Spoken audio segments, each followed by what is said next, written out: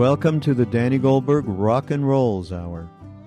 In this podcast, Danny shares his longtime connection to the path of the heart, as well as his very engaged life of social activism. If you are interested in supporting Danny's podcast, please go to BeHereNowNetwork.com/Danny. Hi, this is Danny Goldberg, and this is Rock and Rolls, and I have a return guest to the podcast, Ben Lee. We did our first one about a year ago in January of last year, and he has recorded a new album that I wanted him to tell you about and to tell me about. So, Ben, it's called Ben Lee Sings Songs About Islam for the Whole Family. And what made you do this record? Well, this is really a project I started about 3 years ago with the idea of doing kids' music about all of the 5 major religions, Hinduism, Christianity, Judaism, Buddhism, and Islam.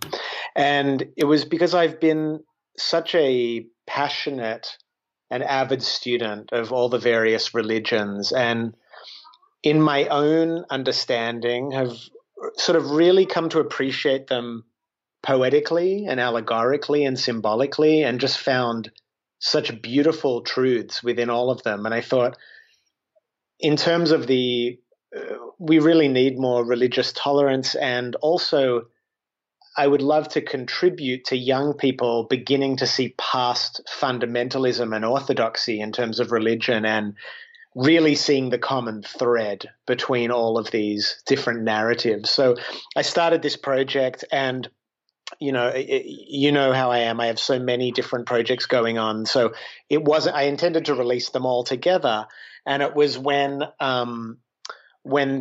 everything started happening in the last month with the current administration and the Muslim travel ban, I just felt, I need to get this music out now. I can't wait any longer. It's really urgent and timely to share this concept and these songs with the world.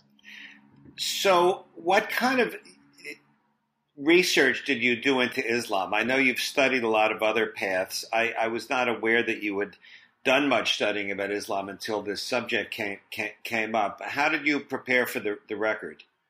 It's not like I have a particularly strong academic footing in my study of any of the world religions. I've studied them as a fan, as like a sort of from a Joseph Campbell perspective, in terms of looking at the various footprints that these religions can teach us. And so, I've got the Quran. I've read not every word of it, but I've read a lot of it. I've enjoyed Islamic.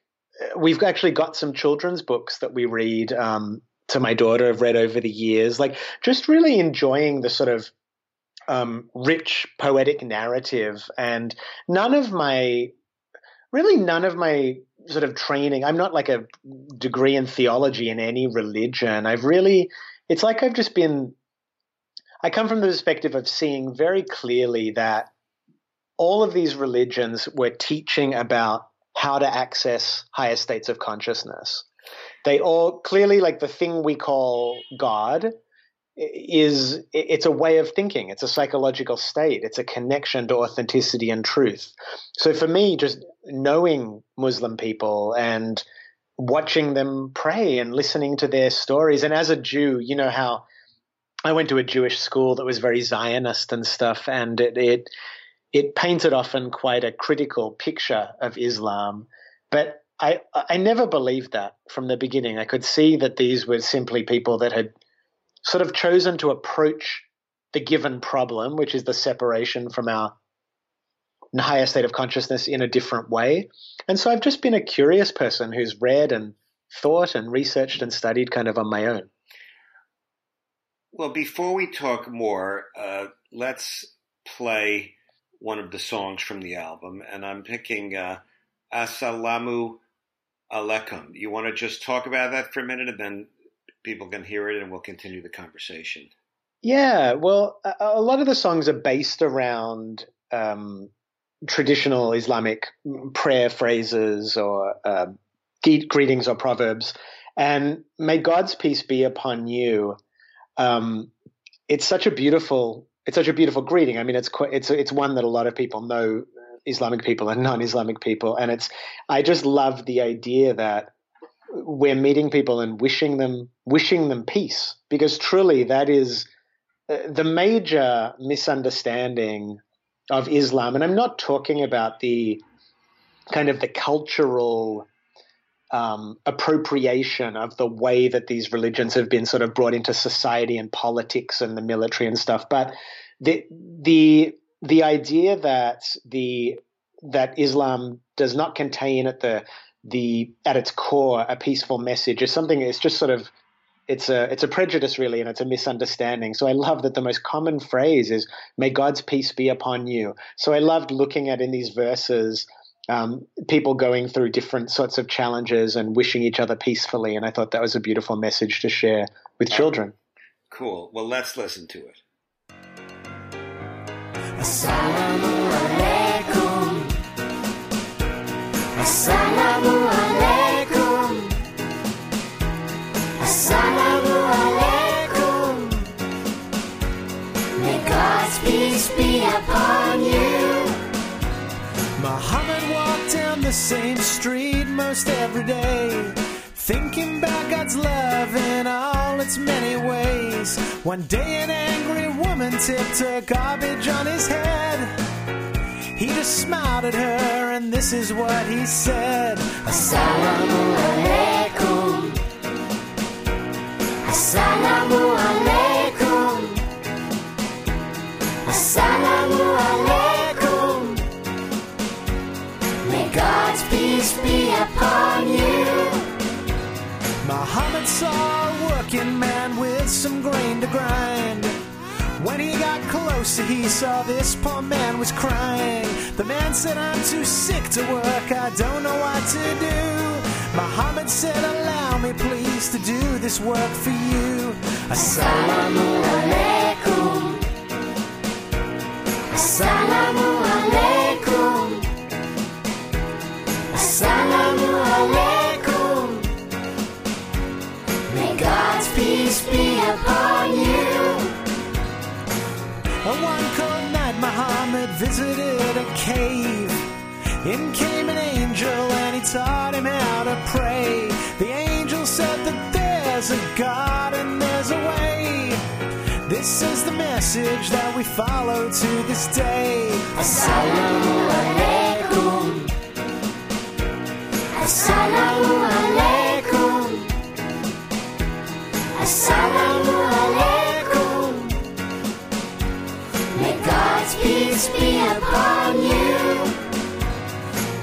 We all are brothers, all are sisters here on earth. We all know hunger, we all know thirst. So just remember in everything you do, hurt no one so that no one may hurt you.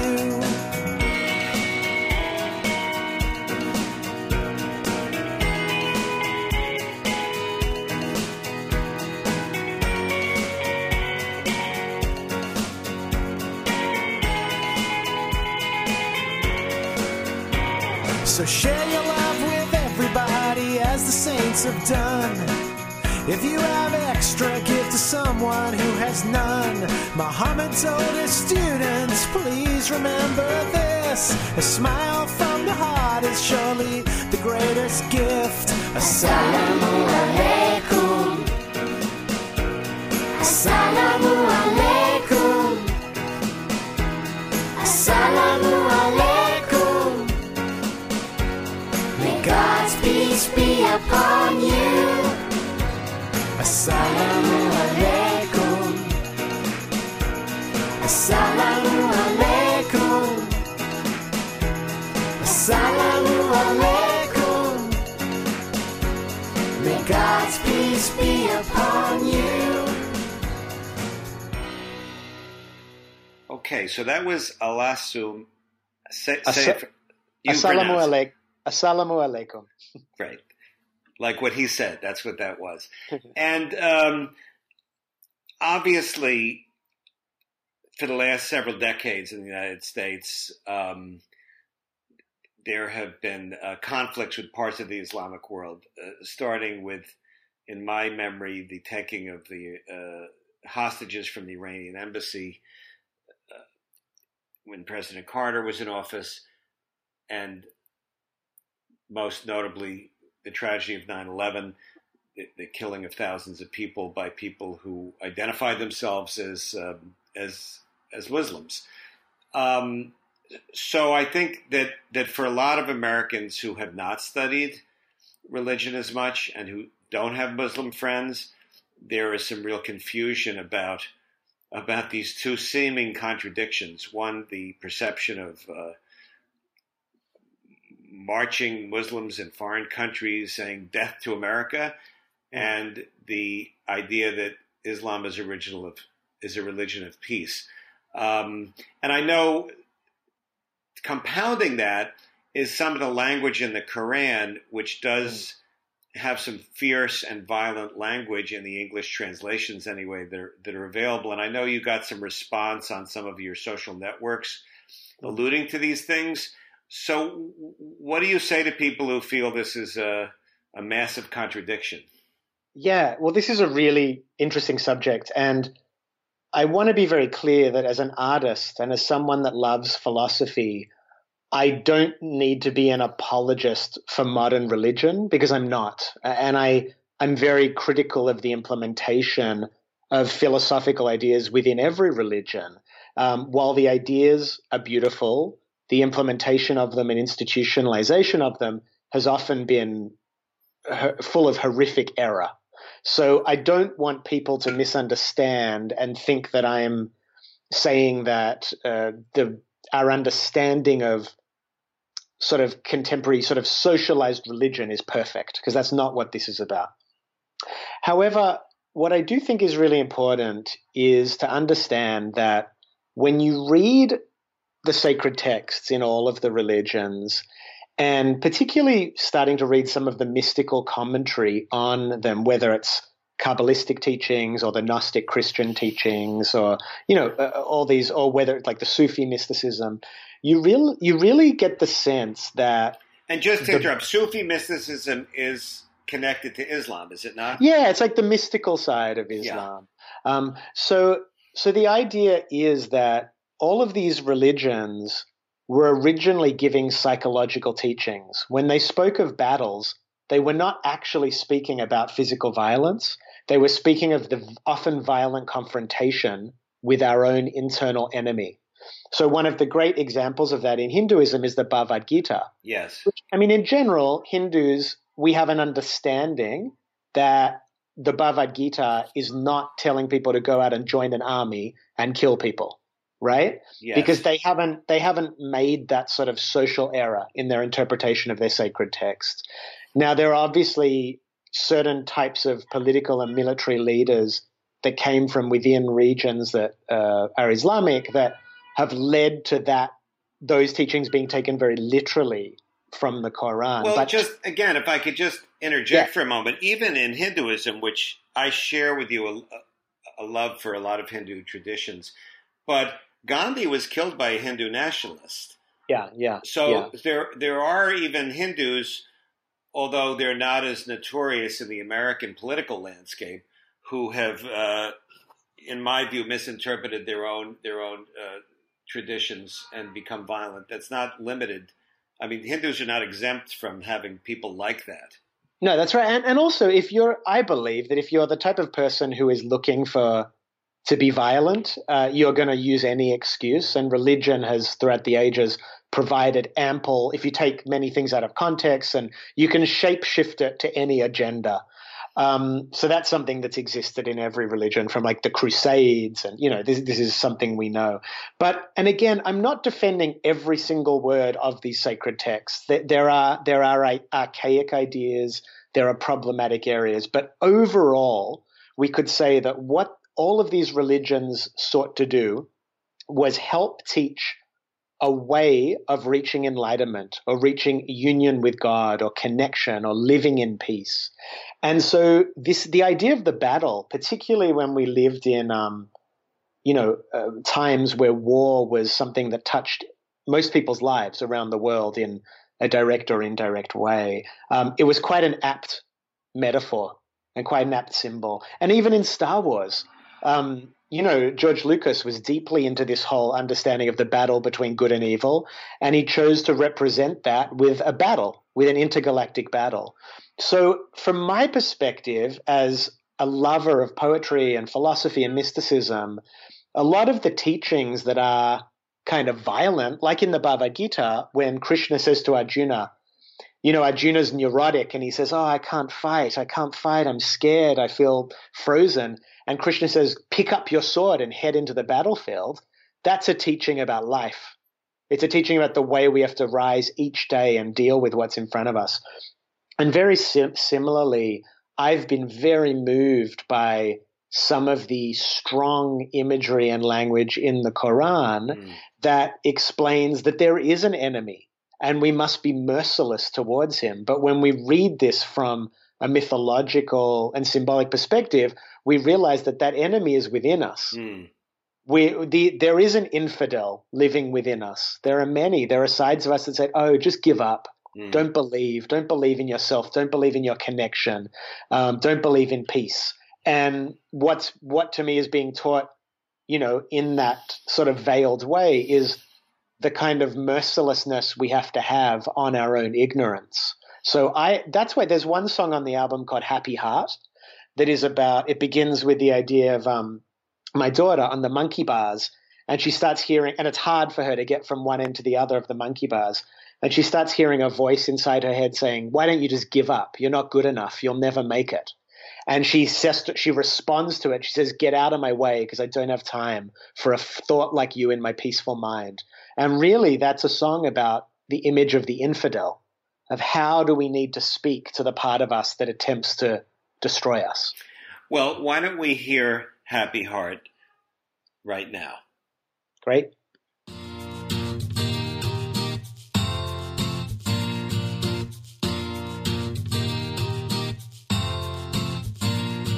The other day on the monkey bars, I was practicing trying to go real far when I heard a voice inside my head saying, why don't you just give up, kid? It's impossible. You're not strong enough. Just let go now. Do some other stuff. But I just kept on doing my thing, and in my heart this is what I sang. Get out of my head, cause I don't have time for a thought like you in my peaceful mind. Get out of my way, cause you're getting no part of the light I've got in my happy heart, in my happy heart. I brushed my teeth, I laid down my head, and my mama tucks me into bed. Sometimes when the lights go out, I think a monster lurks about. He's got big teeth and furry red hair. I used to cry out, I used to get scared, but mama taught me another way. Now I look the monster in the eyes and say, get out of my head, cause I don't have time for a thought like you in my peaceful mind. Get out of my way, cause you're getting no part of the light I've got in my happy heart, in my happy heart, my happy heart, in my happy heart. So leave me alone, get out of my dreams. I may look little, but I'm tougher than I seem. Back off, buddy, you can't scare me. I got big plans of victory. Grown-ups get confused themselves and they put the blame on someone else. They might yell and they might fight, saying they're all wrong and I'm all right. But don't forget the most important thing, that the problem isn't out, it's in. Cause I wanna have fun and I wanna be free, and I know where to start, so I'm starting with me. Get out of my head, cause I don't have time for a thought like you in my peaceful mind. Get out of my way, cause you're getting no part of the light I've got inside. Get out of my side, cause there's really no place for a frown like you on my happy face. Get out of my way, yeah, don't even start, cause I'm so full of light in my happy heart, in my happy heart, in my happy heart, yeah.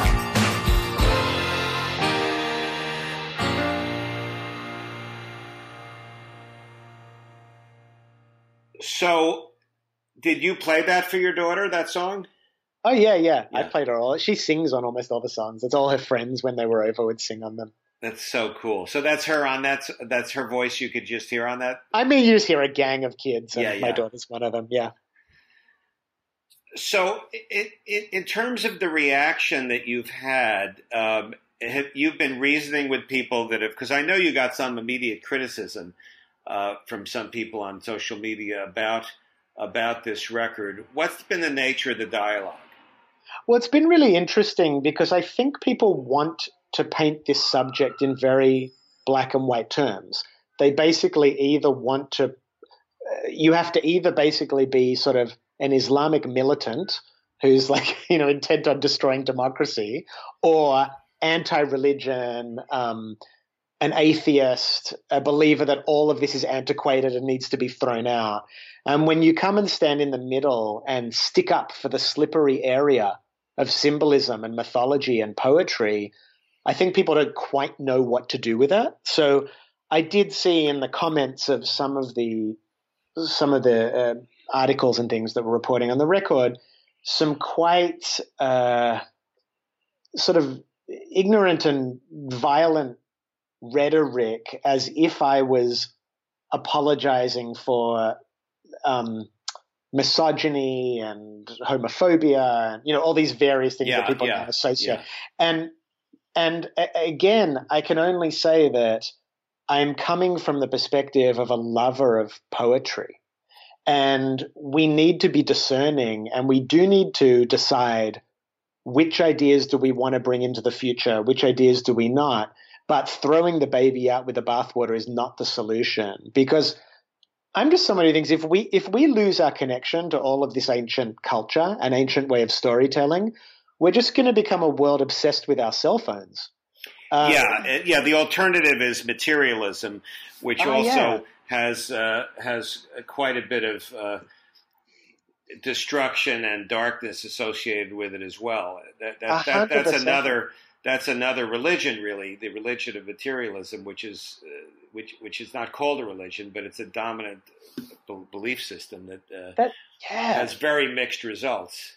And it's like people are afraid to think for themselves and be discerning. They have to go with a party line and say, okay, I'm all in with Bill Maher, or I'm all in with, whoever it is. It's like, especially I think the liberal intelligentsia, they kind of sometimes can be swayed very easily by this all or nothing kind of atheist intellectual rhetoric that goes on. And I think, for me, it's sort of the way I'm trying to respond to these questions is just be very authentic and present to the challenge that, I think the big thing that's come up for me in the last week, and as I've begun to speak to people about this, is realizing that I do live in a little bit of my own bubble also, as we all do, that has to do with an appreciation for various types of philosophy, and and my love of religion and spirituality. And I sort of had forgotten a bit what a hot button subject this can be. And I've been really trying to validate and hear people that get scared about this subject, because I don't think yelling at them it's certainly not the message I'm intending to bring. I'm saying that let's look for the seeds of peace that have been sown throughout every culture and every religion, and let's continue to water them and enjoy them and share the stories that are inspiring, and see that this idea that, again, whether or not you call it God or whether or not you believe in God, there are clearly states of consciousness that are more elevated than others. In fact, I think that one of the major criticisms that people are having of the current administration is that it is making decisions from a fear-based consciousness. I mean, anyone will tell you that. Atheists will tell you that. They'll just say, you're acting out of fear, which is within that, inherent in that, is there's a way of saying there are actually higher, more evolved states of consciousness. So if we just realize that all of the religions were seeking the same thing, how do we operate on a daily level from more evolved states of consciousness? And I'm trying to bring the subject back to that place and to realize that, there's these religion is, it's here to stay to some degree. Obviously, we're living in a more secular time, and I'm happy that we have the amazing scientific insights that we're having, and I don't want to go back to superstition for sure, but I also think that teaching our children to think and to pull the valuable things out of the past and to carry them with us as a connection to our ancestors is really important. Well, you mentioned Bill Maher. I'm both a fan of his show. I think I've watched almost every episode, and I also disagree with the way he talks about religion. He obviously has his own personal issues that he brings to it. But for the sake of the conversation, a point that he makes is that the Crusades were a long time ago, and that there was a period when certainly Christians had a lot of blood on their hands, or there was a lot of blood on their hands in the name of Christianity based on things like the Crusades, but that was hundreds of years ago. And in this era, you have something like the bombing at the Charlie Hebdo French comics place, where dozens of people were murdered because of supposedly insulting the prophet. You have jihadists who will kill themselves in order to kill other people in the name of what they claim is a version of Islam, and that's the tradition that is resulting in a lot of the current violence around the world, distinct from other traditions. I'm not defending that point of view, but I'm just curious, what do you say to people who buy into that point of view? But again, the place I'm coming from is not even about tradition. Tradition is about the socialized norms created around religion. That's not what I'm interested in. Right. I'm interested in like the mystical heart of religions. And, how can you disagree with that? How can you disagree with that there's a problem with the interpretation of Islam and of the Quran, and that the excuse of using it for violence is, has become rampant. It's not even worth debating. It's so obvious that that's happened, as you said. But again, that does not stop us from appreciating the richness and the philosophical contribution that was made by those that sought union with a higher consciousness in that part of the world with that particular narrative and those characters and Muhammad, and these are still stories that contain richness and that we can dream with.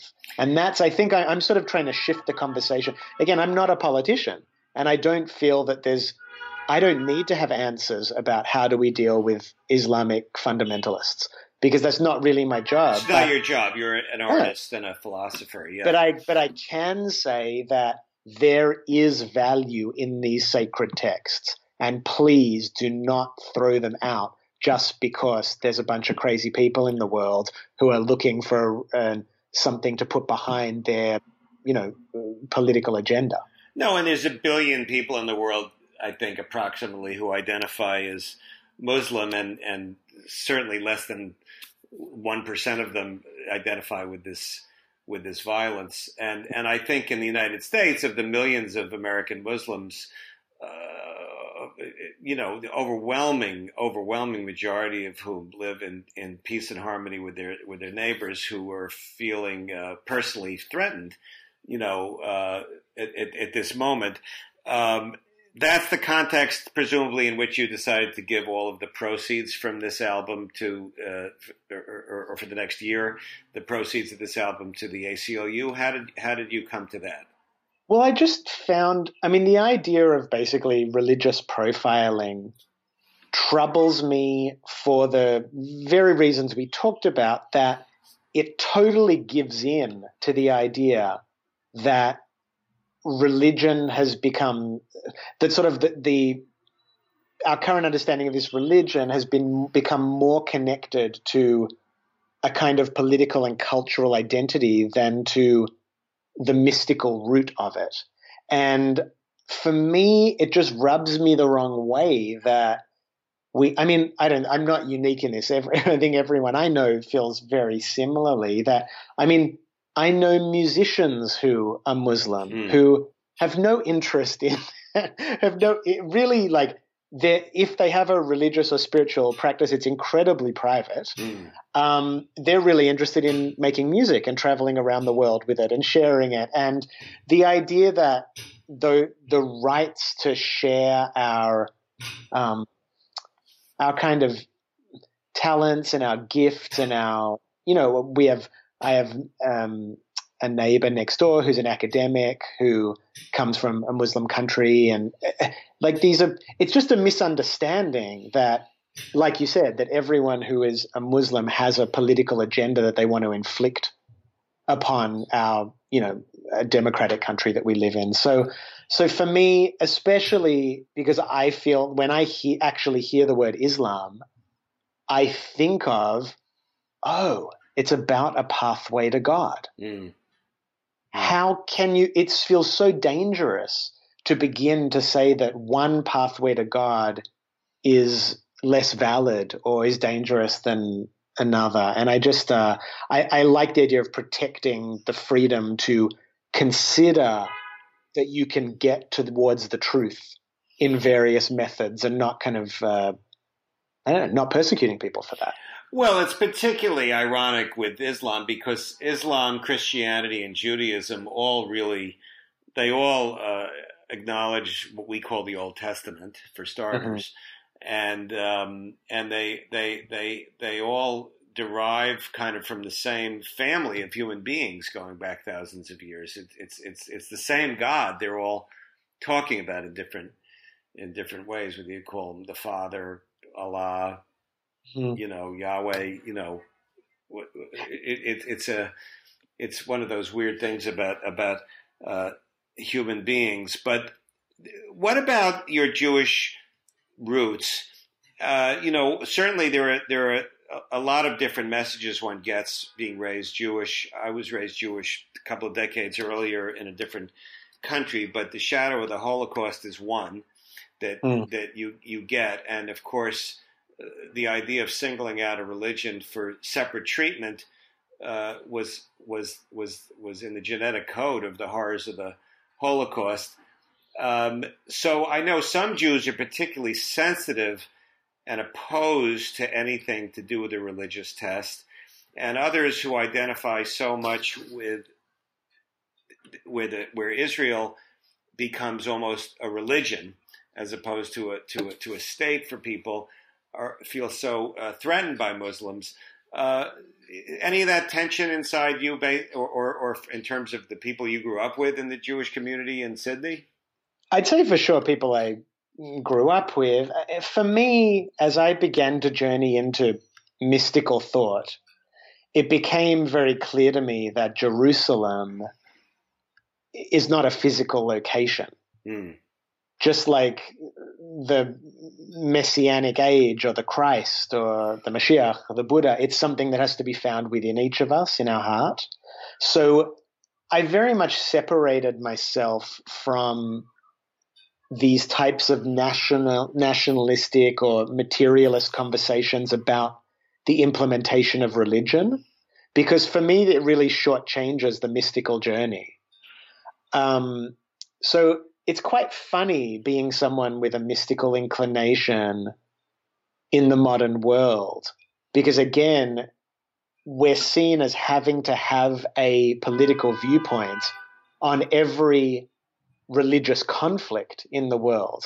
I don't have an answer to the conflict between Israelis and Muslim and Palestinians or Islamic people, just because I have an interest in both of the concepts within the religion. But it's funny how people assume you sort of have to.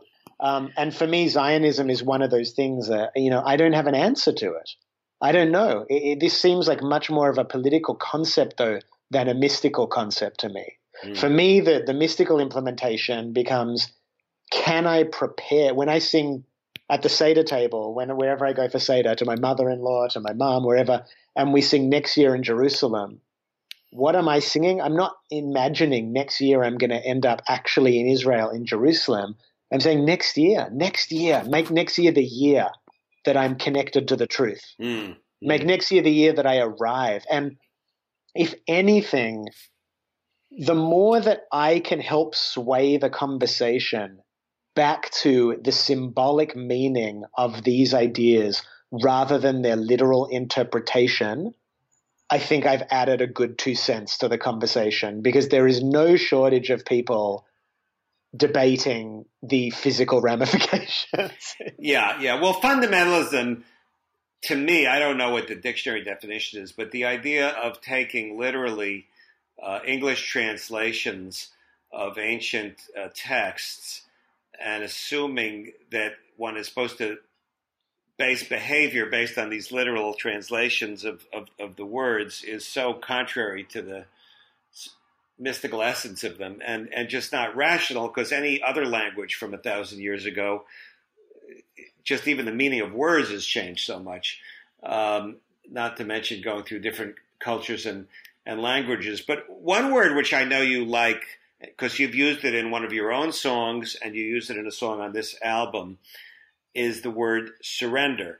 And, you know, for many of us in the West, in America, and trying to function in the world, surrender feels like losing and like weakness. And yet you don't use it that way. And, you know, talk a little bit about the concept of surrender as an aspiration as opposed to a defeat. Well, if we go back to the Bhagavad Gita, that's an amazing example where Arjuna, who is frozen in fear on the battlefield, is told to surrender and to fight. Like, his job is to stand up and go into this inner battle, to fight it, and he's told to just surrender to that. So it's really interesting, because a lot of the hippie or new age idea of surrender has to do with passivity, or go with the flow, man, everything's cool, just relax. Whereas from a mystical standpoint, often what we're surrendering to is massive action. Like, for me, these types of conversations around this album, they're actually not that exciting to have. Like, I'm actually a little nervous about them because I know how provocative they are for people. Yeah. Yet I feel personally very called to share this music and these ideas at the moment. So I'm surrendering into action. So I think the best understanding of surrender is allowing your destiny to unfold, like not standing in the way of it with your own agenda. And it's tricky, you know, I think we talked about this in the last podcast, like how to discern between what is your higher calling and what is the ego with its own, you know, obviously agendas and needs for attention and validation. And, you know, there's an incredibly personal journey that I think we're each on in discerning between those two voices. But the basic principle is that, look, stop fighting it. There are things you have to do. There are things that are not going to be done in this world without you doing them. Relax and let the process unfold. And this is a very spiritual idea of surrender. And well, I'm so glad that you made this record. It was, I think that if nothing else, to send out a vibration of love and respect to Muslim Americans is a huge contribution to the atmosphere right now. And at the same time, esoterically, it tunes in with the themes that presumably you'll have in other records based on other traditions for children, because you do have a series of these, I know, that you're eventually going to put out into the world. So I guess we will end this with Islam means surrender. And, and can I just say one more thing? Just, yes, please. Just to the audience who's listening, you know, where I'm trying to go with this, it's uncharted territory for me.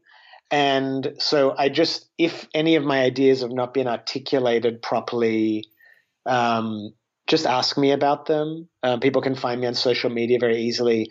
This is a conversation that we need to be having, a dialogue. I'm sure I've been clumsy with some of my wording, even in this podcast, maybe on the album, but I'm just excited about contributing to a dialogue about an appreciation of the mystical elements of the world's religions rather than sort of these blanket rulings about their implementation. So just thank you for your understanding and flexibility as we have this dialogue.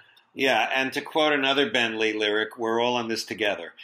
So please, we will end this with the song Islam Means Surrender. I thank you for doing this. It's a light, I think, into the minds and hearts of a number of people right now. Thanks, Danny. Cool. Islam means surrender, and that's just what I do. Islam means surrender, so I surrender to you. I used to think being grown up meant being the boss of yourself, but now I'm older and not much wiser. I guess I need a little help. It doesn't mean you don't get to choose what it is that is important to you.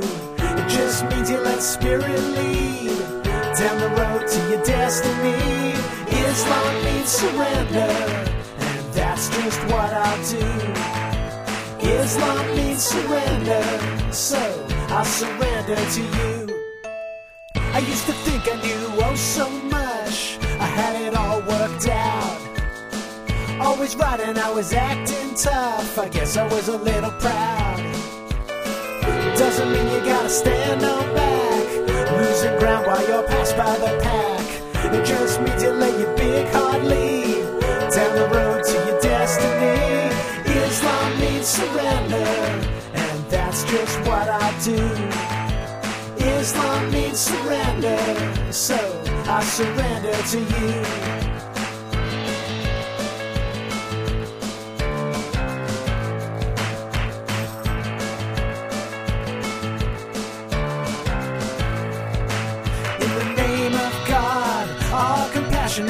Send my love to all the people on this planet. You alone do I worship, yeah I tell you. And in your name I am asking for your help now. Guide us on the straight path, the path of those in grace, not the path of those in anger or wandering astray. Amen! Doesn't mean you don't get to choose what it is that is important to you. It just means you let spirit lead down the road to your destiny. Islam means surrender, and that's just what I do. Islam means surrender, so I surrender to you. Islam means surrender, and that's just what I do. Islam means surrender, so I surrender to you. I surrender to you. I surrender to you.